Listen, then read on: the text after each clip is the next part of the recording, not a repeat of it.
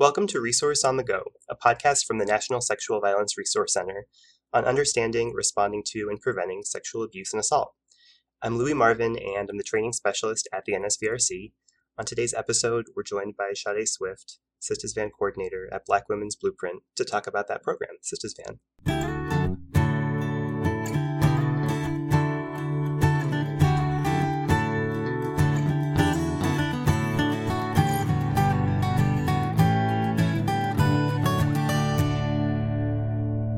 Sade, welcome to the podcast. Tell us a little bit about your work, particularly on health equity and preventing sexual violence.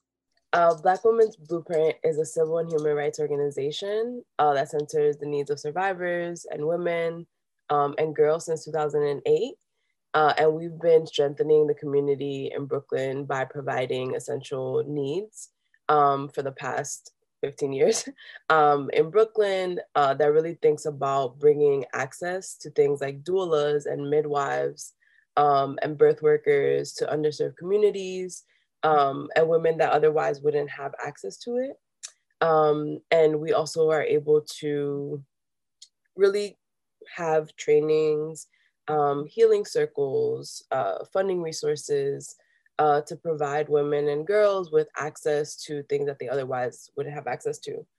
For example, contraception, to be able to have healing circles again, and really thinking about what it means to have liberatory practices and healing justice spaces in places that traditionally wouldn't practice those things.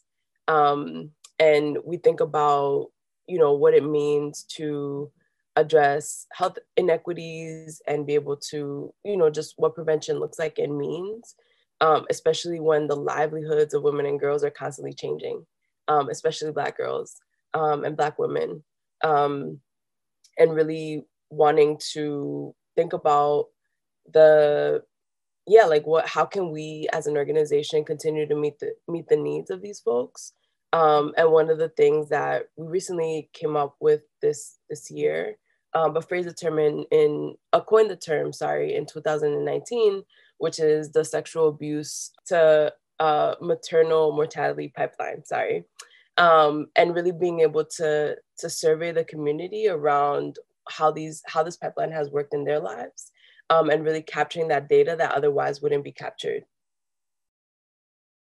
Awesome. That's so much great work. And I love how you said that the needs of the women and girls who you're working with, particularly Black women and girls, are constantly changing, and you're constantly adjusting your work to meet those needs, because that is one of the big themes of this podcast series that we're doing, particularly in light of the pandemic.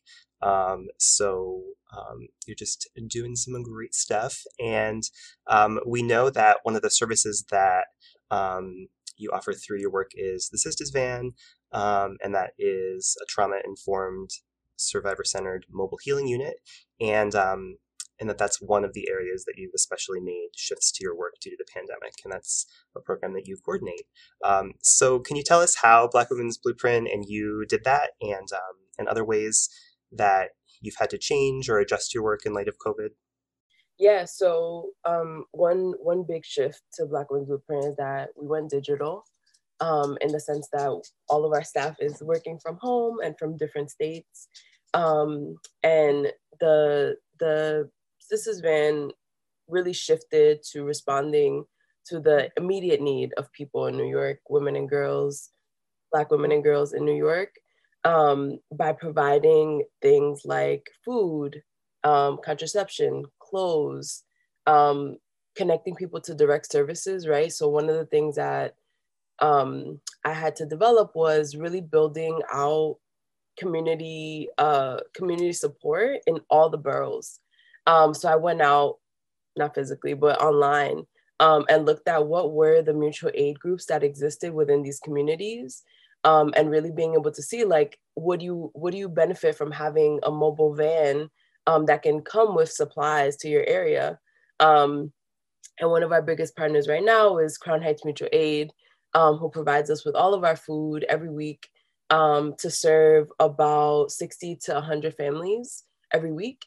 and that we take the van to every single borough in different neighborhoods where we're seeing either spikes in COVID, or where we're seeing that there's a high percentage of people that just are in need, right? Like when you drive by and there's soup kitchen lines that are literally like hundreds of people, we're able to just pull up and say like, hey, you can like hop off the line and we can also support.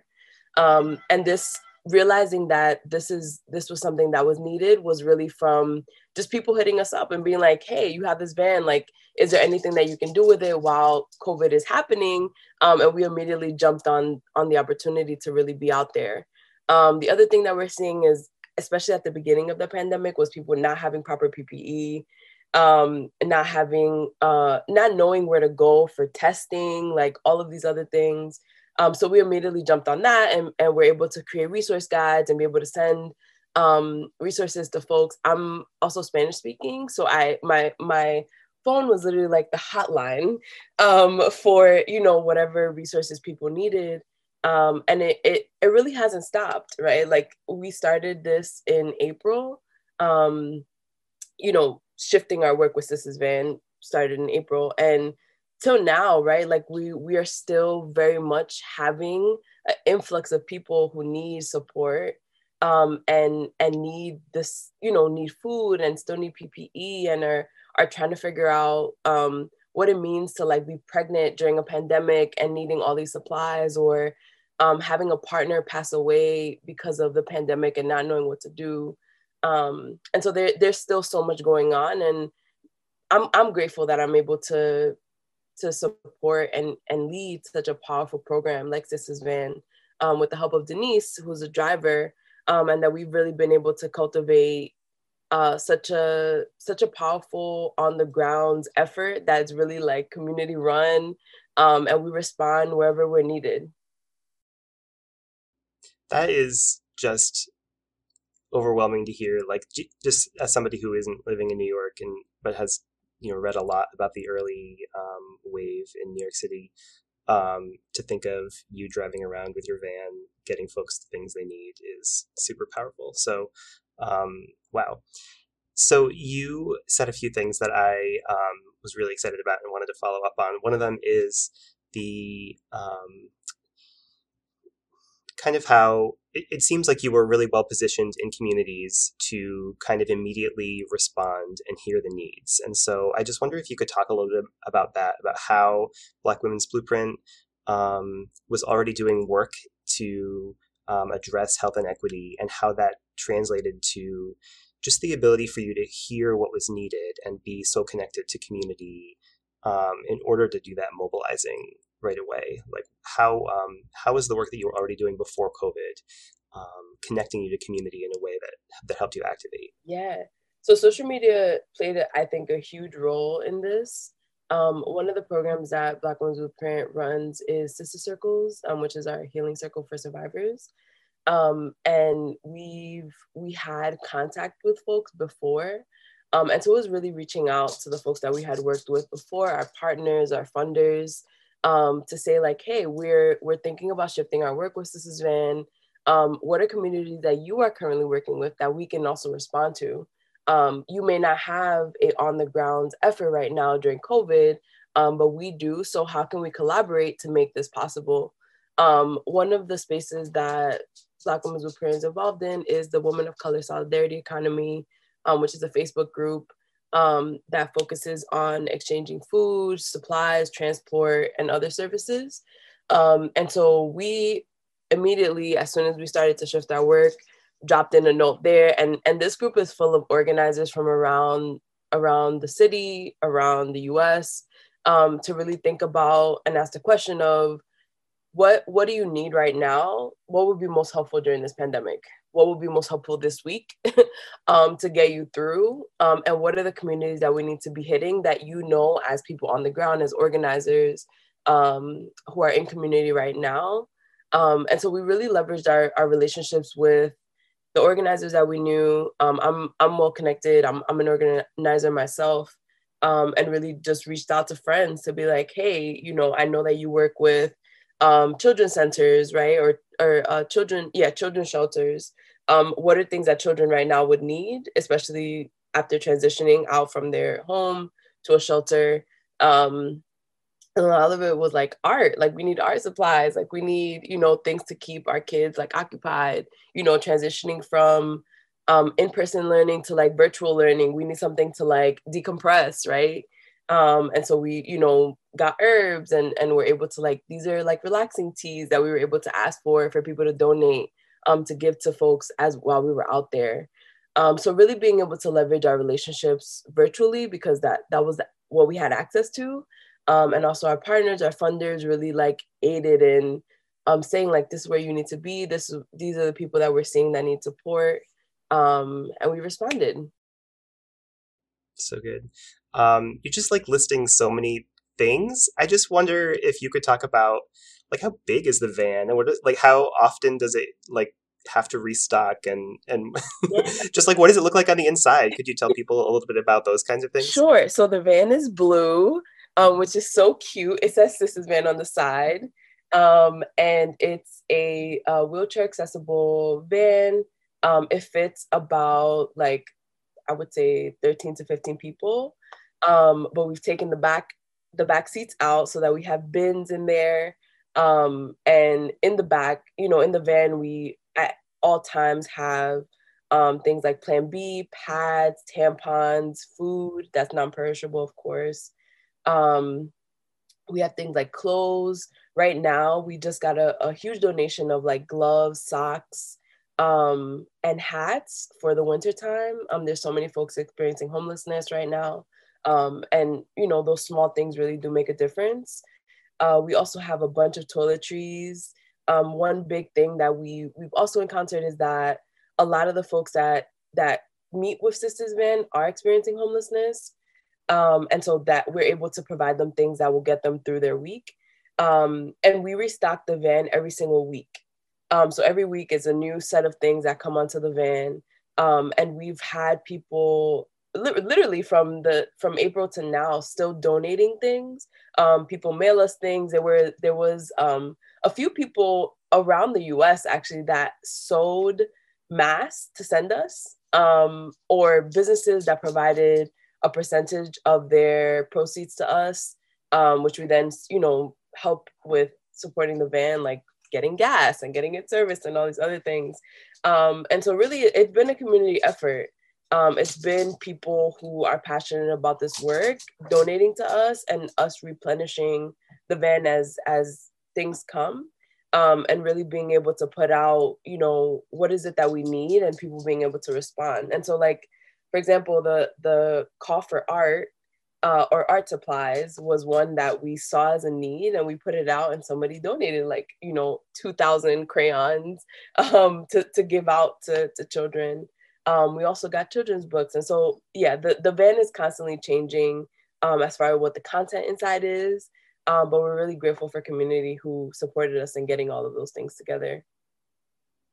Nice, that's great. And it makes me think too that there are people who are, there are people who are donating these things, and keeping you in mind. I just wonder about like people around town. Have you seen a shift from like, what's this van to, hey, there's Sisters Van, I know them. Do people anticipate Yeah. you coming, and do they know who you are? And I bet they do, right? Yes. So people do know who we are. On social media, we have a hashtag Sisters Van link where people can take a picture with the van and send it to us. We give them a little shout out. But yeah, people, we make it a point not to just go to one place one time, and that we post where we're going every single week. And we want people to know in that community that we're going to be there. And we do reach out to those community members before we get there, right? So like if there's an organization that has been working in that area, that we had, that we want to connect with, we'll reach out to them before we get there to be like, hey, if you have a bulletin or any newsletters, like please share that we'll be there so that your community knows that we'll be there. And yeah, so now people know like, okay, Sisters Van is going to be here, so I'm going to be there at that time. And so yeah, there's definitely, Denise is the person that's on the van. She definitely has built a deep relationship with so many people on the ground, and really, building that on the ground relationship to to have people know where we're going to be, and also to take stock of what people need so that we can ask for it, and get it for those people. Nice. Yeah. So like going out and bringing the stuff is also a process of building relationships with community and identifying and listening to needs. I love that. And there were in the beginning, and a little bit now, I would say, um parents who were sheltered in place, right, and weren't able to leave, and moms and families who are immunocompromised and not able to get things for themselves. And so we did like one-on-one deliveries as well, to families that couldn't come out, and that people are so grateful for like the smallest of things, like a plan B, or like pads, or even like food and different things that we have been collecting. And so we put out a form for people to fill out if they're not able to leave their home. And so luckily we were able to do that one-on-one support as well. Nice. Mm-hmm. I'm just noticing that I'm remembering earlier you said something about like I go out, and then you were like, well, I mean, like I go out on the internet, which I think is such a great example of just like how work is shifting, how the ways that we're talking is shifting, and it's just really cool that you all are using social media and partnerships so effectively.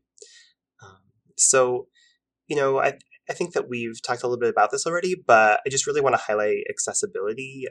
It's one of the kind of the themes of this of this series. So, is there anything else that you wanted to add about like changes that you've made due to the pandemic that has made your work even more accessible than it was to begin with? Yeah, I mean, I think definitely being able to provide online spaces more frequently than we did before, and really being able to respond to the times, right, and not waiting until someone else did it, or waiting until we had time, but really jumping on the opportunities of you know community needs a space to talk about the debates, right? And so we created a space for people to talk about the debates. um, you know Community needs a space to think about what it means to have reconciliation, right? And so now there's a whole reconciliation series that's coming out soon. And so really, when it comes to accessibility, one, I think meeting people where they are physically, right? So like with Sisters Van, being able to go out and be like, you don't need to come to us, we will go to you. Um, and being able to have to expand, right, our language capacity, it to serve Spanish speakers, right, which is something that for me is super important. And that feels like a way that we've been able to be more accessible. And I think in the also being able to say like we need to be able to have more online spaces that also connect people to resources at the end, and a place to point to, right? Like if it's not just like, oh, we're going to go to this workshop and then there's going to be nothing after, but we're going to go to this workshop and then we're going to receive all these resources that we can use on our own, in our own spaces, in our own communities, that will guide our work forward. Yes. And I know that you already have like framed your work as meeting evolving needs, but are there just from the point of our conversation today forward to the best that you can think about this, are there ways that you think that you won't go back to how you were doing things before? Like, what does the future look like in light of some of the changes and adaptations that you've made? Yeah, I think the van being able to respond to community in this mutual aid program, and really being able to dive deeper into the solidarity economy, not just in Brooklyn, but in all five boroughs, and being able to connect to the different avenues that exist, right? And the different needs that are still going to last years down the line. That the pandemic just exacerbated those things, right? It didn't create it. And that we can't go back to not being able to do those things, right? We can't go back to not responding to community.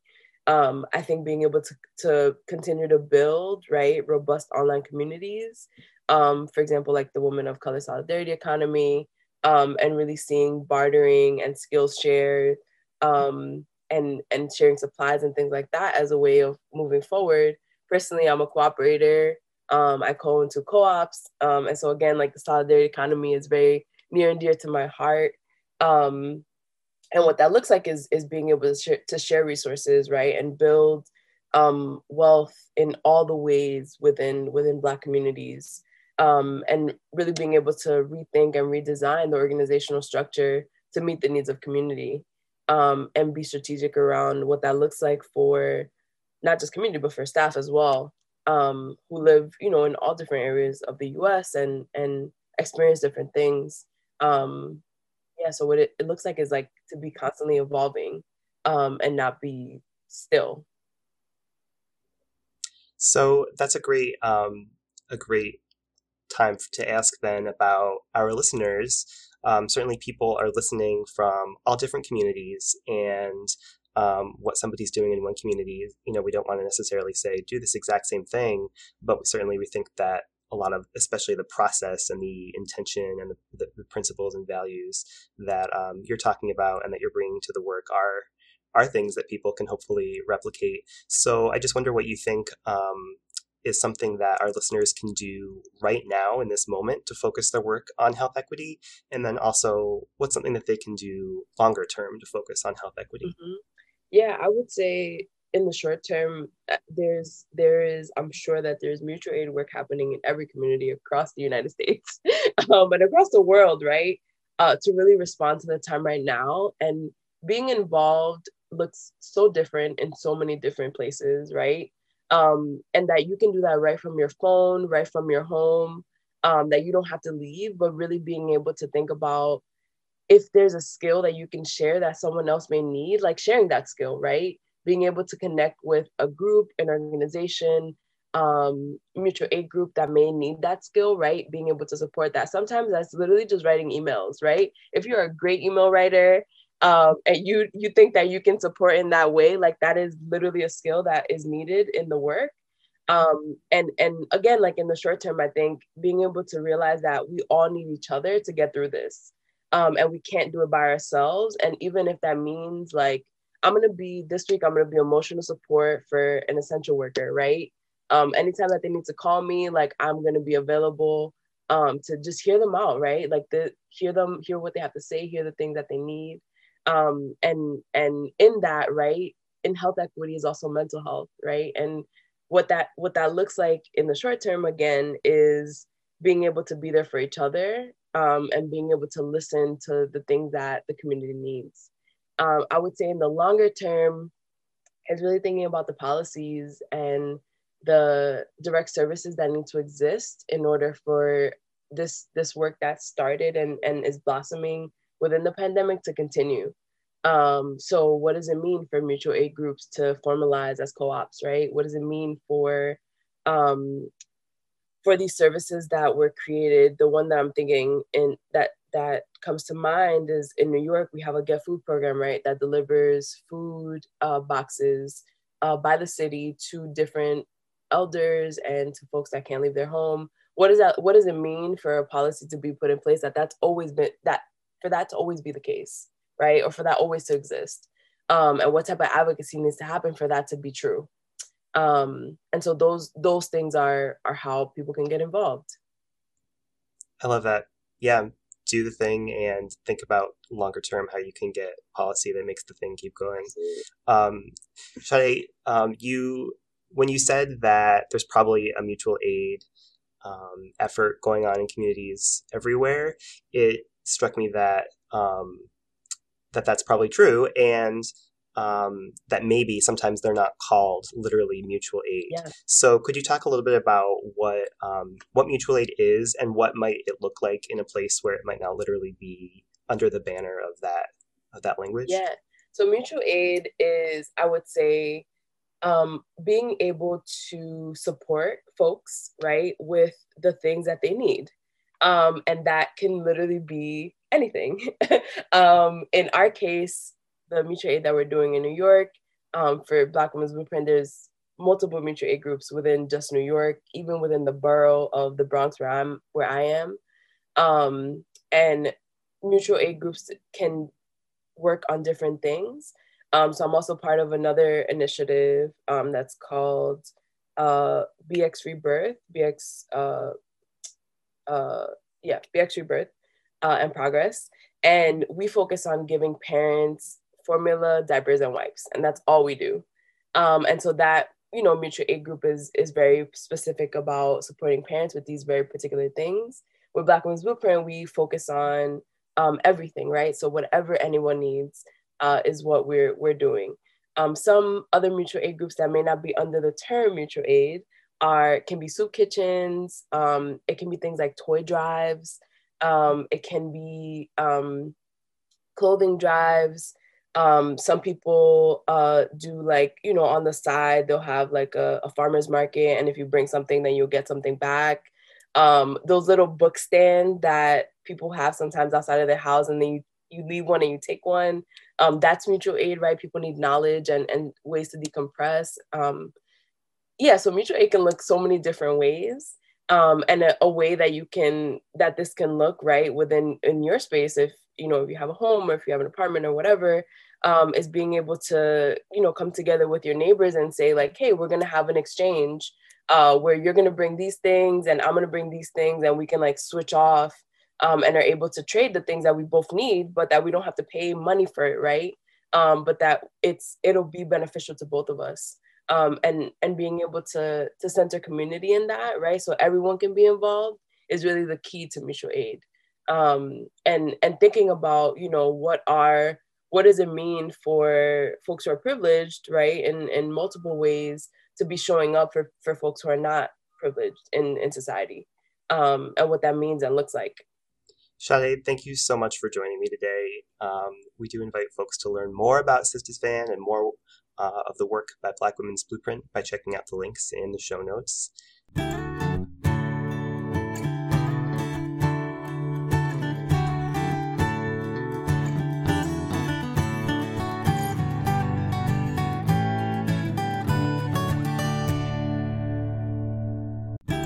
Thank you for listening to this episode of Resource on the Go. For more resources and information about preventing sexual assault, visit our website, www.nsvrc.org. You can also get in touch with us by emailing resources@nsvrc.org.